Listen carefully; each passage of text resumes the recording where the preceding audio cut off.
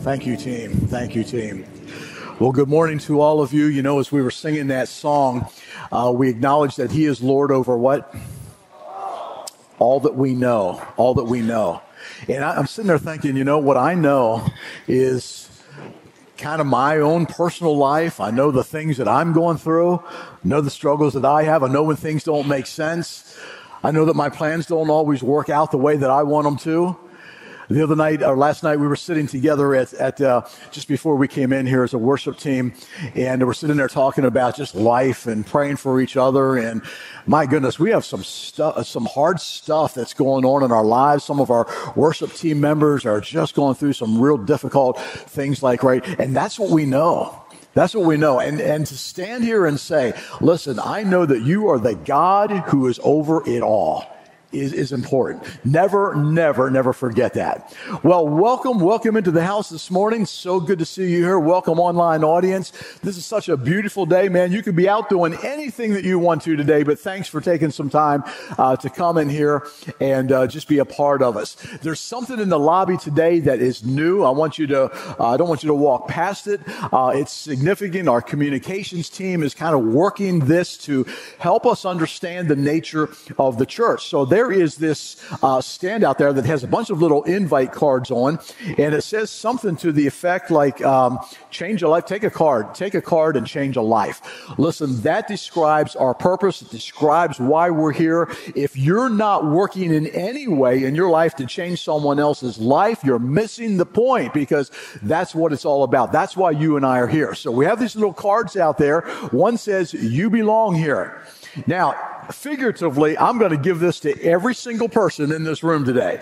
Online, you belong here. That's exactly what we believe. We don't believe that you're here by accident or coincidence. You definitely belong here. And even if you're a guest, we want to welcome you into the house this morning. It's so good to have you here. The second card says, come sit with me. Now, there's an invite.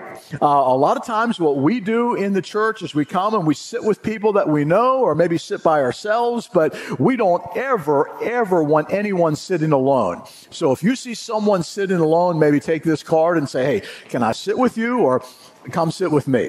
And let's just build some relationships as we work together as the church family. The third card says, come grow with me. This is an invitation to your small group.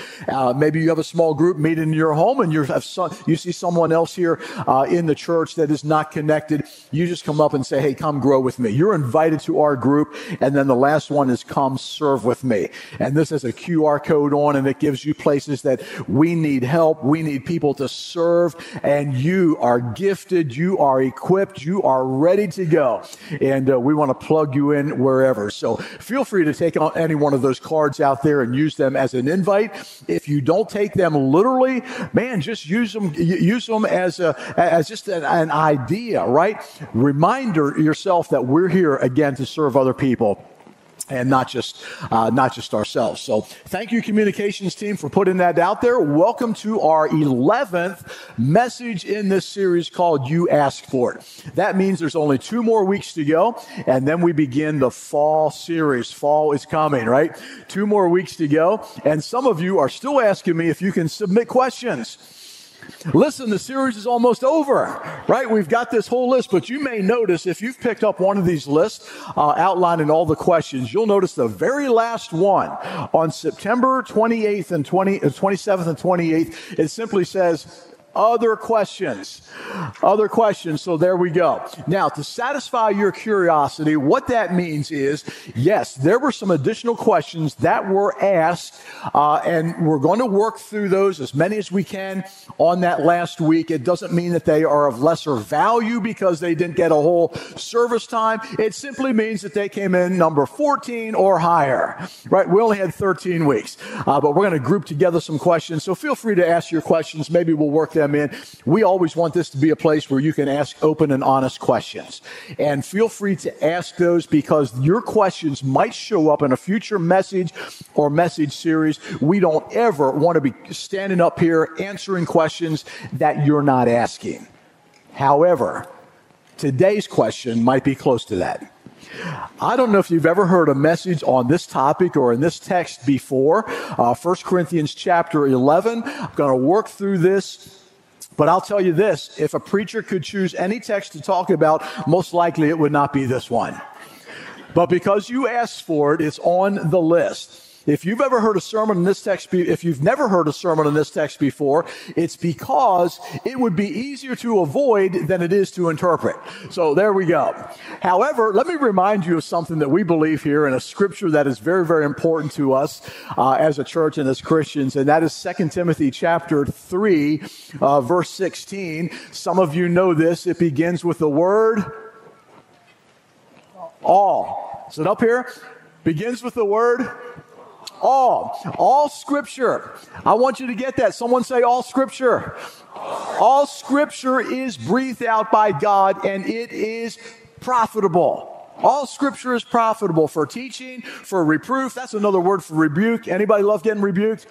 Probably not, but that's what scripture does. It corrects, and it is for training in righteousness. Let me encourage you today to let the Bible do that.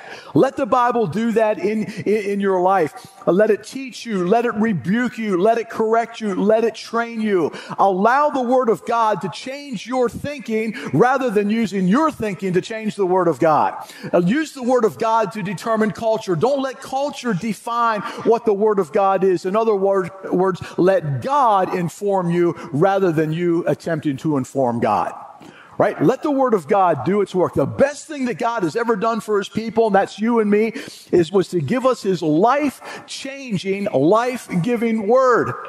Everything that God has done, right? He sent His Savior to save us, but He's given us His life-giving, life-changing Word so that we can live by this, right? It's the most loving thing that God did for us. So if we believe that all Scripture is God-breathed, that simply means that 1 Corinthians 11 is as well.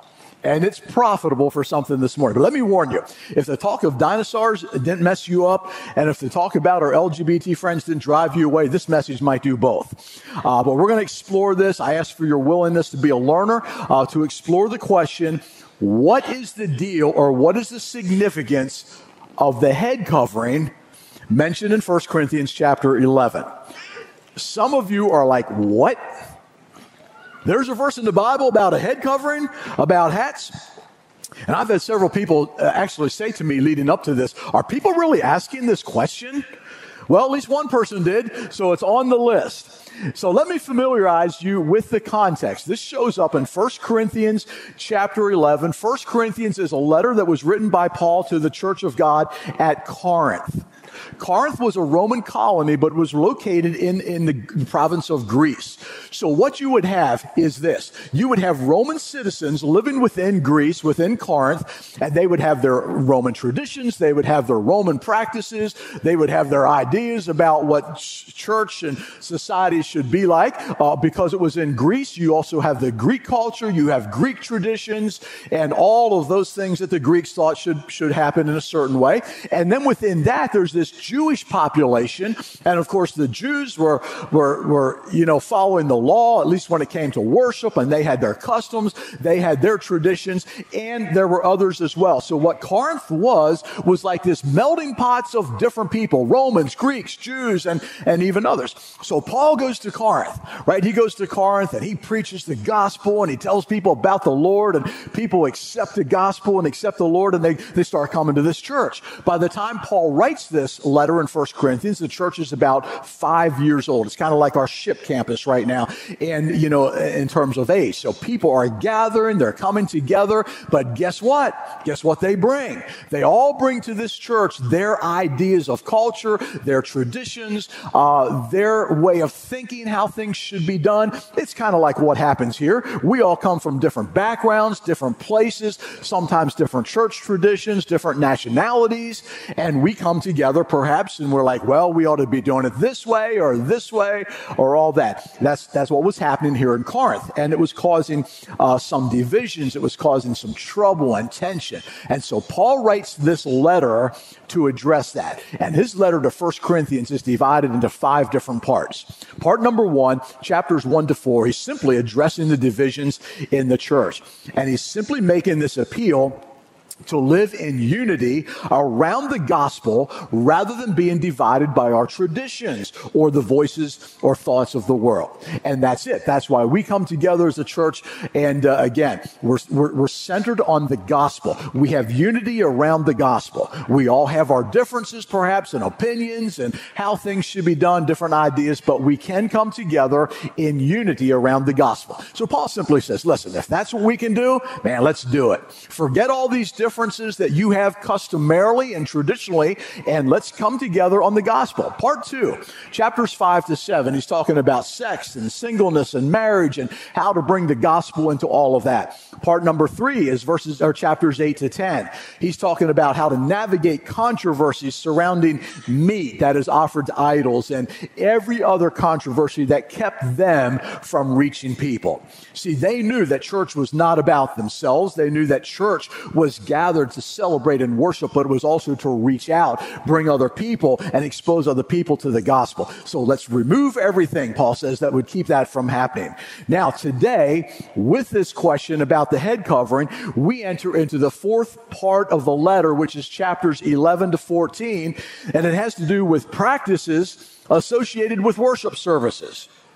Now, the last 2 chapters in the book have to do with Paul answering questions about the resurrection, but let me jump back to chapter 11, where this question is being asked. One of the things that was causing trouble in this church at Corinth was this idea of the head covering. Some men were coming to church having their heads covered with this veil that came down over their shoulders, and you can see some of the descriptions of this or depictions of this on Roman coins and other things. But men were coming to church with their heads covered, and some women were coming to the church with their heads uncovered, again, which according to the traditions, according to the practices of either the Romans, the Greeks, or the Jews, was not cool, right? Women were to cover their heads when they came into worship. And so it was causing some trouble. Now, we may not like this, but the fact of the matter is, what we wear makes a statement. The clothes that we wear make a statement. So what you wear says something about who you are. Sometimes it defines your nationality, your wealth, your generation, your occupation, maybe even your position on certain movements or issues in culture. After all, your clothes are the first thing that people see, and we've got to wear them, right? We've got to wear clothes. So sometimes we use our clothes to kind of make us look fashionable, to make us look cool or attractive, to identify with a certain group. Sometimes clothes are even a sign of rebellion against parents, against culture, or whatever it might be. But our clothes can kind of identify us and bring some identity to us. And we might say, well, listen, I don't really care about clothes. It's what inside that matters. But nevertheless, what you wear identifies you. I hate shopping. I hate clothes shopping. I can't find any place where I just enjoy going shopping for clothes, right? And I'm pretty particular about what I wear. When it comes to shorts, man, my shorts have to be a certain length or I just can't do it. If they're half an inch too short, it doesn't work for me. I like to go untucked, but the untucked shirt has to be a certain length. And I shop everywhere to find that, but I can't find anything. So I thought I'm going to do the most brilliant thing ever. I'm going to shop online. So I did. I went online and I searched for shorts, long shorts, right? And so I found this tactical kind of wear website. And oh my goodness, this stuff looks awesome. So I'm clicking on this one and this one and this one. I got this whole kind of thing, couple shirts, pair of shorts, bought it, you send it and all that. Never mind that I had a compromised credit card over this and all kinds of stuff. So Penny says that means something about this place. But so anyway, I got my shipment in, and one of the shirts that came in was this one. And my wife laughed at me so bad. Look at this. Pretty cool. Zipper on the front there. Love the colors, design. I'll tell you what, it looked better on the models. The models that were wearing this, so Jeremiah Snyder, you could pull this off. Ben, you could pull this off. These are the kind of guys that were wearing this. They were built, they were muscular, they were tattooed.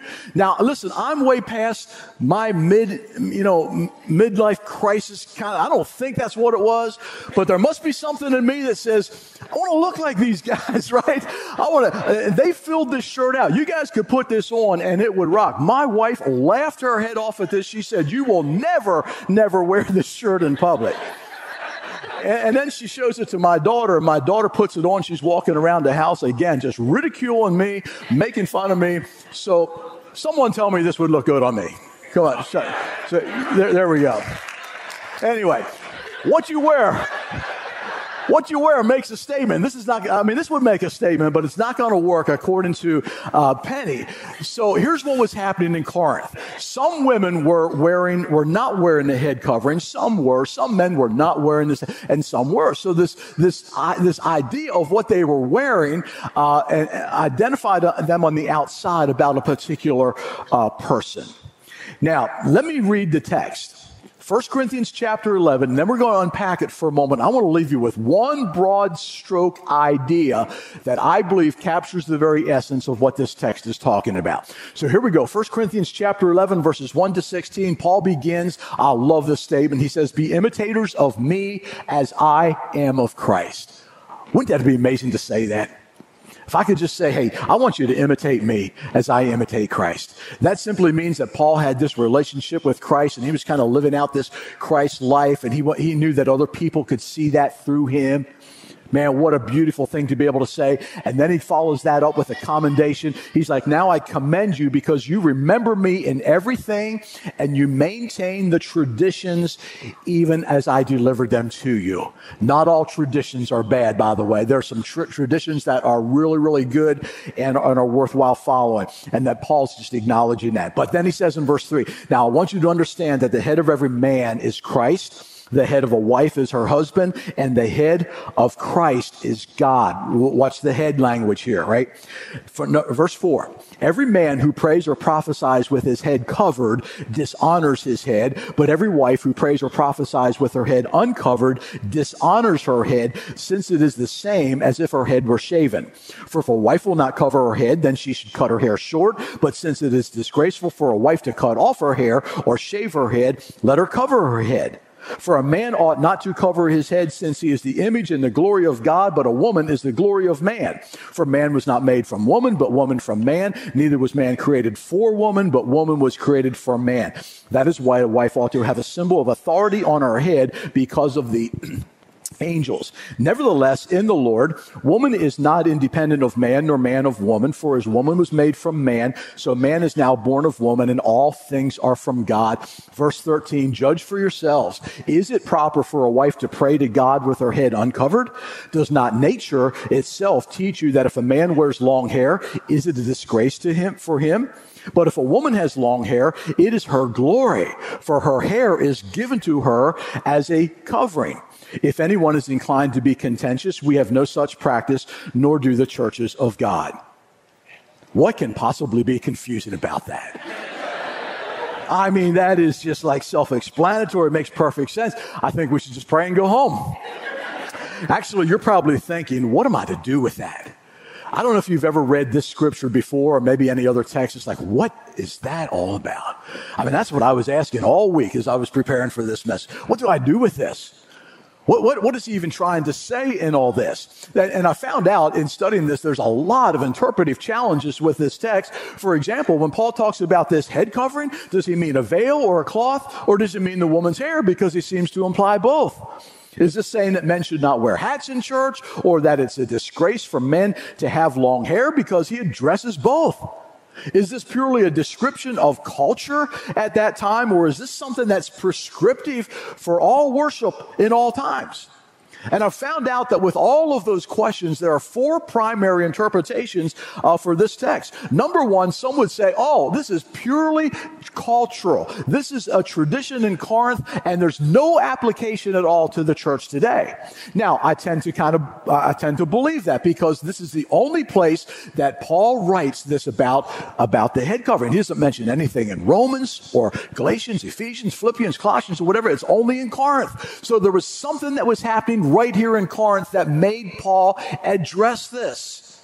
And it was with all these different cultures, the Romans and the Greeks and the Jews, they all had their different ideas. You would not believe some of the things I discovered in this. Hair was a sexual, like kind of an object, so women should cover their hair so they weren't sexually attracted. All those kinds of things are showing up here. There was also the tradition, right, of the old oral traditions of men covering their hairs with this veil, and women, if they didn't have their head covered, it meant that they were available, or maybe they were even proud. All that stuff was happening in Corinth. It was one of the most licentious cities in the world at this time, and so Paul's addressing all these things, actually going all the way back to creation. So there was something about the traditions of Corinth. But number two, there's another interpretive challenge here, and it says this: the hair, or the head covering, is the hair, right? Because Paul says that. So therefore, women should wear relatively long hair.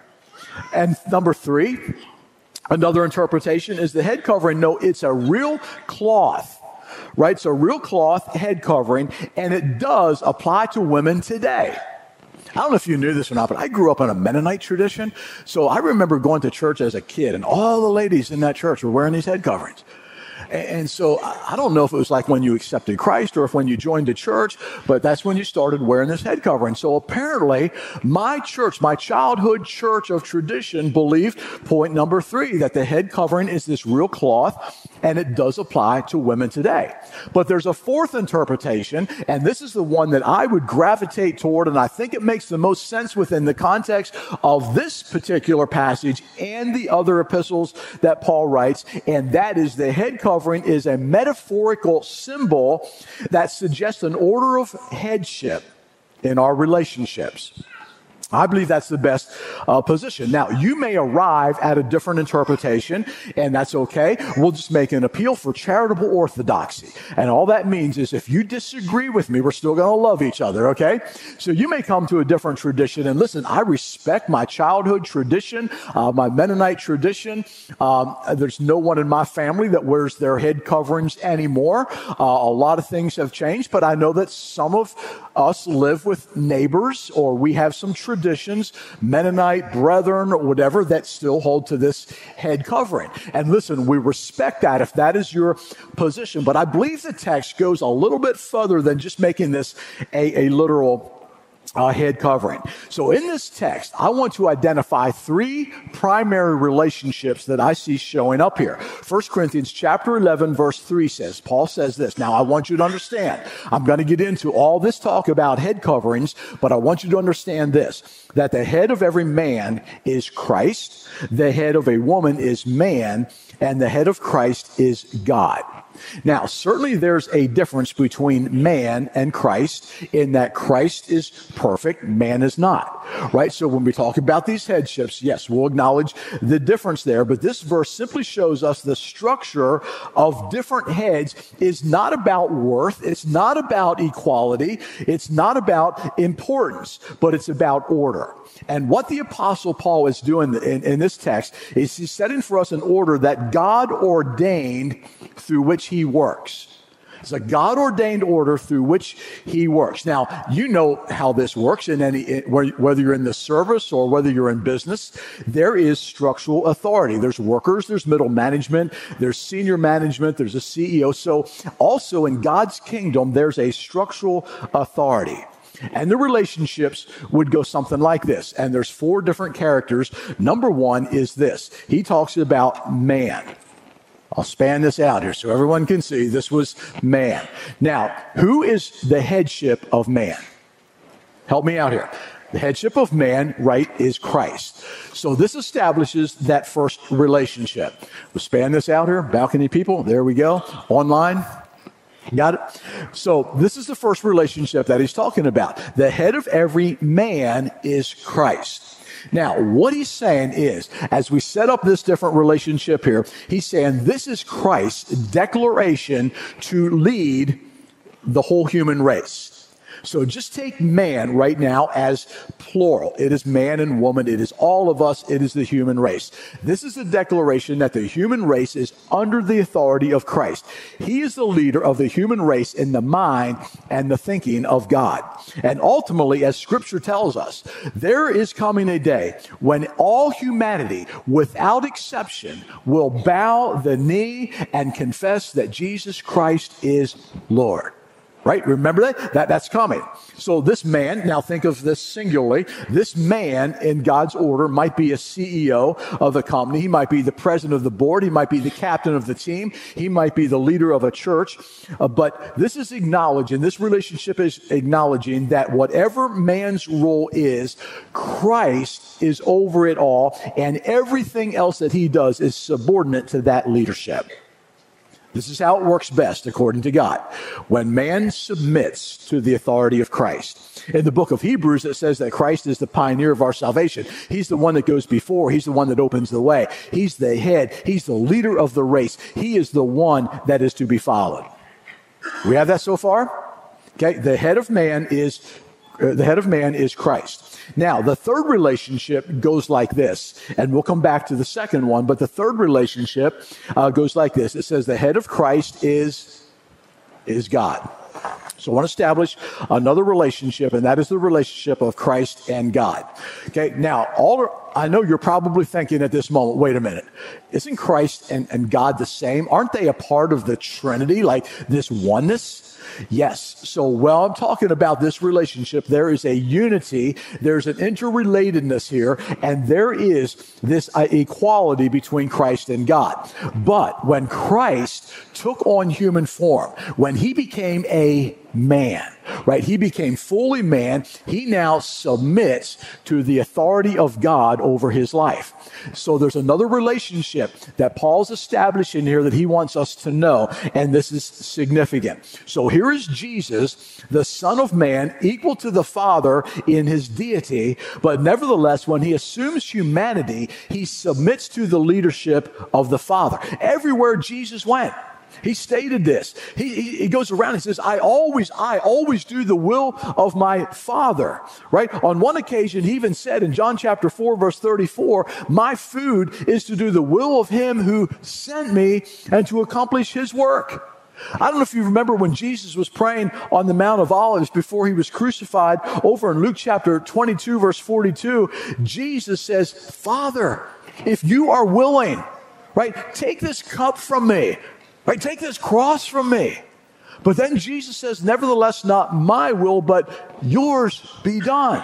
Right? He's submitting directly to the will of his Father. This does not challenge the equality of the members of the Godhead. Now, I don't have this up here, but it's God the Father, God the Son, God the Spirit. I don't have the Spirit up here because that's not in this verse. But all three of those members of the Godhead are equal. Right? But they have different functions. They have different roles that they play. So this is not challenge the equality of the members, but when Christ became a man, he voluntarily consented to take a position under the headship of the Father. So now these two headships, man under Christ and Christ under God, help us understand the meaning of the other relationship, relationship number 2, and that is the head of a woman is the man. Now, hang on for a moment because this is where this gets controversial. This is where you want to start throwing things right at me because you don't kind of like this submissive idea. But God, I want you to know, ladies, God is not establishing male dominance. That's not what he is doing at all. Theological patriarchy. That's not what's happening. He's not even suggesting a devaluation in this order at all, but in keeping with the headship structure of 1 Corinthians chapter 11, verse 3, if man is to honor his head, Christ and God, so a woman is to reveal the glory and honor of her head, which is man. That is, she is to help her husband. Now, this brings up the question, is this about gender or is this about marriage? So the translation of the Bible that I use almost always is the English Standard Version. And you may have noticed that when I read it today, it was talking about wife and husband, not simply woman and man.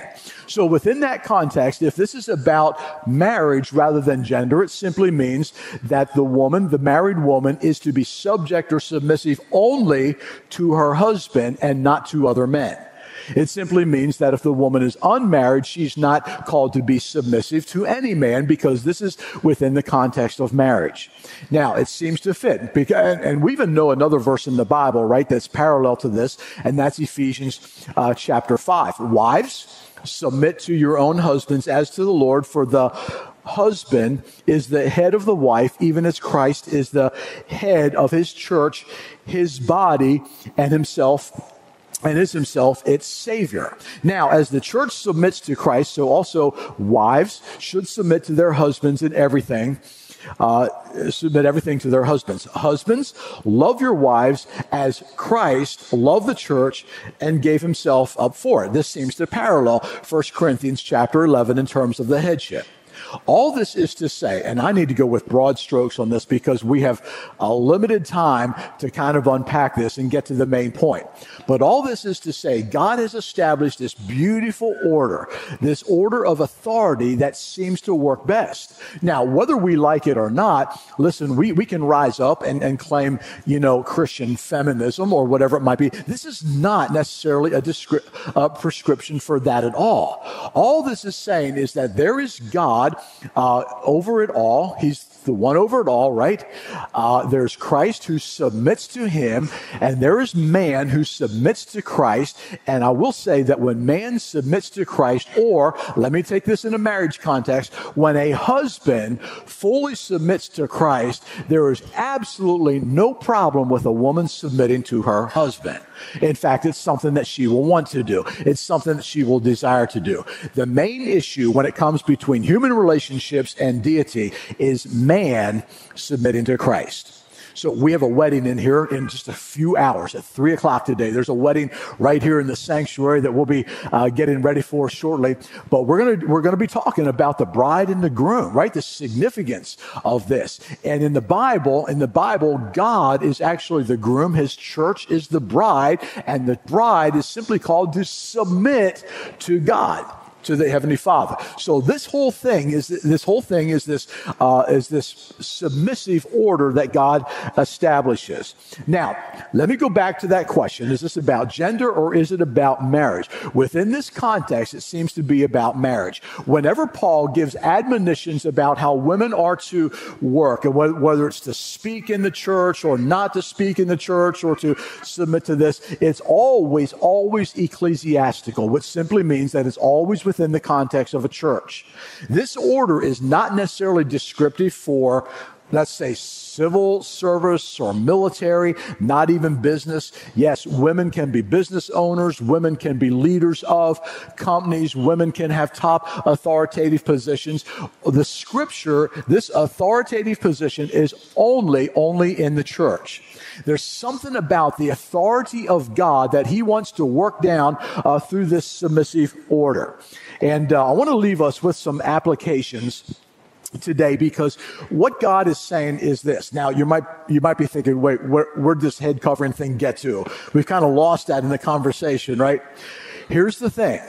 The head covering primarily was worn by women. Again, whatever context you may come from, was worn as maybe a sign of them being submissive to their husbands.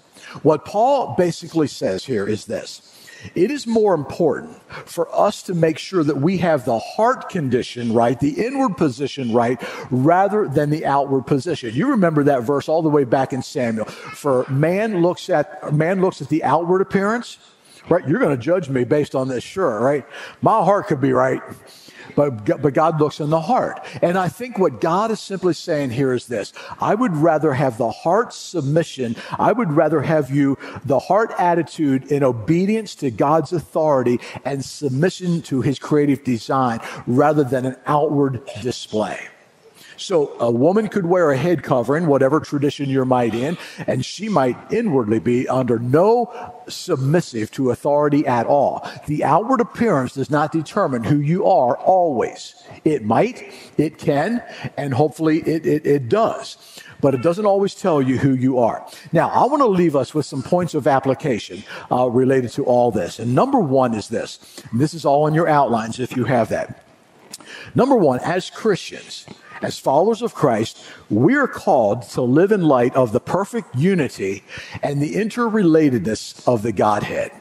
So, okay, there's God the Father, there's God the Son, and again, if we had the Spirit mentioned in here, I would have had God the Spirit. God the Father, God the Son, and God the Spirit are perfect in unity. Man, they work together. There's this interrelatedness. There's a oneness there. They have different roles that they play. In fact, Jesus played the role of coming to this earth to become fully man under the authority of God who sent him. The Holy Spirit has a specific role right now. Since Jesus ascended to heaven, he sent the Spirit who now lives within us, but they're all the same. They have this unity and interrelatedness, and we're called to live in light of that perfect unity. And here's why I say that. At the very beginning of time, God said in the moment of creation, let us, plural, God the Father, God the Son, and Spirit, let us make man in what? In our image. In the image of unity, in the image of this interrelatedness, in the image of this perfect equality. Let us make man in that image. So you and I were created in the image and the likeness of God.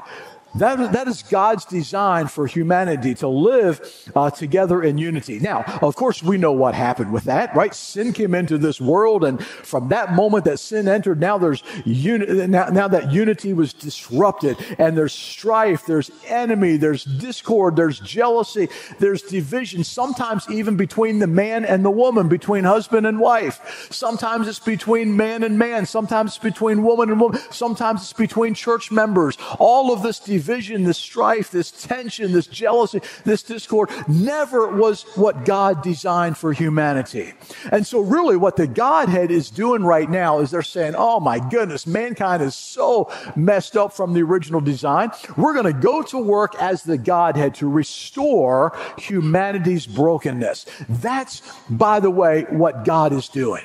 That's what he's doing. But see, we're called to live that out. And I don't know if you knew this or not, but Jesus is actually praying for you. I don't know what's going on in your life right now. I'm not sure what's happening in your relationships, but if there is any enmity, if there is any strife between man or woman, if there's any discord, if there's any tensions, if there's unforgiveness, whatever, I want you to know that Jesus Christ is praying for you.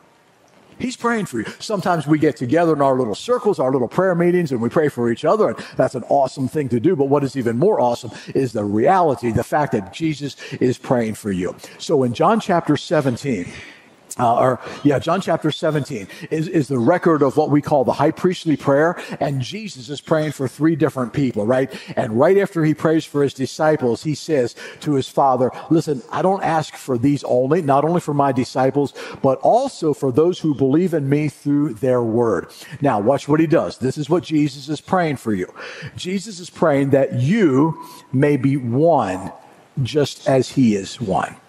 Jesus says, just as I and you, Father, are one, I pray that they may be one, that they are in me and I in you, so that they also may be in us, so that the world may believe that you have sent me.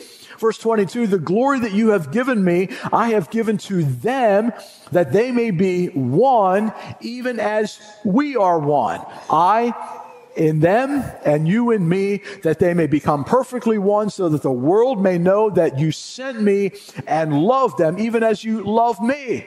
Listen, when you and I live out the unity of the Godhead, it is the absolute greatest witness for Christ that we can give to a watching world.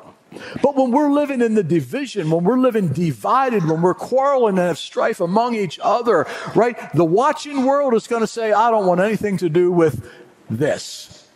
Because they don't see this working. But when you and I can live in the unity and the interrelatedness of the Godhead, the watching world begins to see Christ, and they're drawn to him as well. Number two, the second takeaway I want to leave with you is this. In the Christian community, Believers, all of us, should treat each other, that's even men and women, women and men, we should treat each other with mutual respect and admiration as we realize each other's God's given abilities and callings. Right after 1 Corinthians chapter 11 comes 1 Corinthians chapter 12, and there's this whole section in there on spiritual gifts. And in verse 4, it says, now there are a variety of gifts, but the same Spirit. There are varieties of services, but the same Lord. There are varieties of activities, but the same God. Do you notice the Trinity? The whole Godhead shows up right there in the context of spiritual gifts, but it's the same God who empowers all of these gifts in who? In men or women? No, in everyone. Everyone can receive these gifts. I mean, we might even go to 1 Corinthians chapter 11 and we see that, okay, both men and women were free to exercise ministry, because it says to the effect that if men and women, or if a man prophesies or prays with his head covered, if a woman with her head uncovered, so it almost seems like maybe they're doing both. Now, I know there's a whole lot of different interpretations on that, but either a man or a woman perhaps could do that. However, it's important in how they do it. They do it out of the submissiveness of the authority structure that God has put over them. Now, here's where we could take off and we could have a whole conversation about women in ministry. What is their roles to play? Are they able to do everything? That's another message or another conversation. But let me leave you with point number 3, another takeaway. And that is this. God created men and women as equal human beings, however, with gender uniqueness that needs to be celebrated and embraced. I'm afraid our culture is kind of losing the beauty of this. We're encouraged today perhaps to fill the same roles, whether it's in society or within church. We kind of downplay the distinctiveness of manhood and womanhood. But listen, I don't know that God wants us to sanctify androgyny or this gender ambiguity. There's something about why God would mention man and woman within the context of this church structure.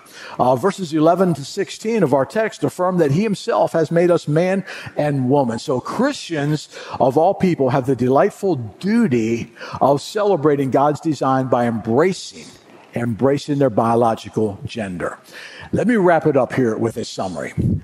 This order that the man is the head of woman and the head of every man is Christ and the head of Christ is God should be very, very precious to us. This is the way God designed for it to work in the church. For it's the very order in which Christ has revealed himself to us. Christ is the head of us as his church. Christ is our groom. We are his bride. Now, the headship of Christ, and I kind of want to zoom it in to that right there. The headship of Christ over his body, the church. That's all of us. It's going to apply, obviously, to other relationships, but I want to make sure that we get this. Because the very moment that as human beings, we fully submit to the headship of Christ, life begins to work. Life begins to work out according to this beautiful plan of authority that God has established. You may argue over here like, I'm not going to submit to this man, and maybe there's one man or something that you can't submit to. I understand all the tensions that happen at this level, but in the beautiful design of God, right, he created this order for your good and for his glory. The headship of Christ is the sweetest thing because in it is where we find the gospel. It's where we find the gospel. As Paul says elsewhere, Christ loved the church. And he gave himself up for her that he might sanctify her, having washed her by the washing of water with his word, so that he might present the church to himself in splendor, without spot or wrinkle or any other such thing, so that she might be holy and without blemish. See, Christ's headship of us is summarily comprehended in the gospel of our salvation.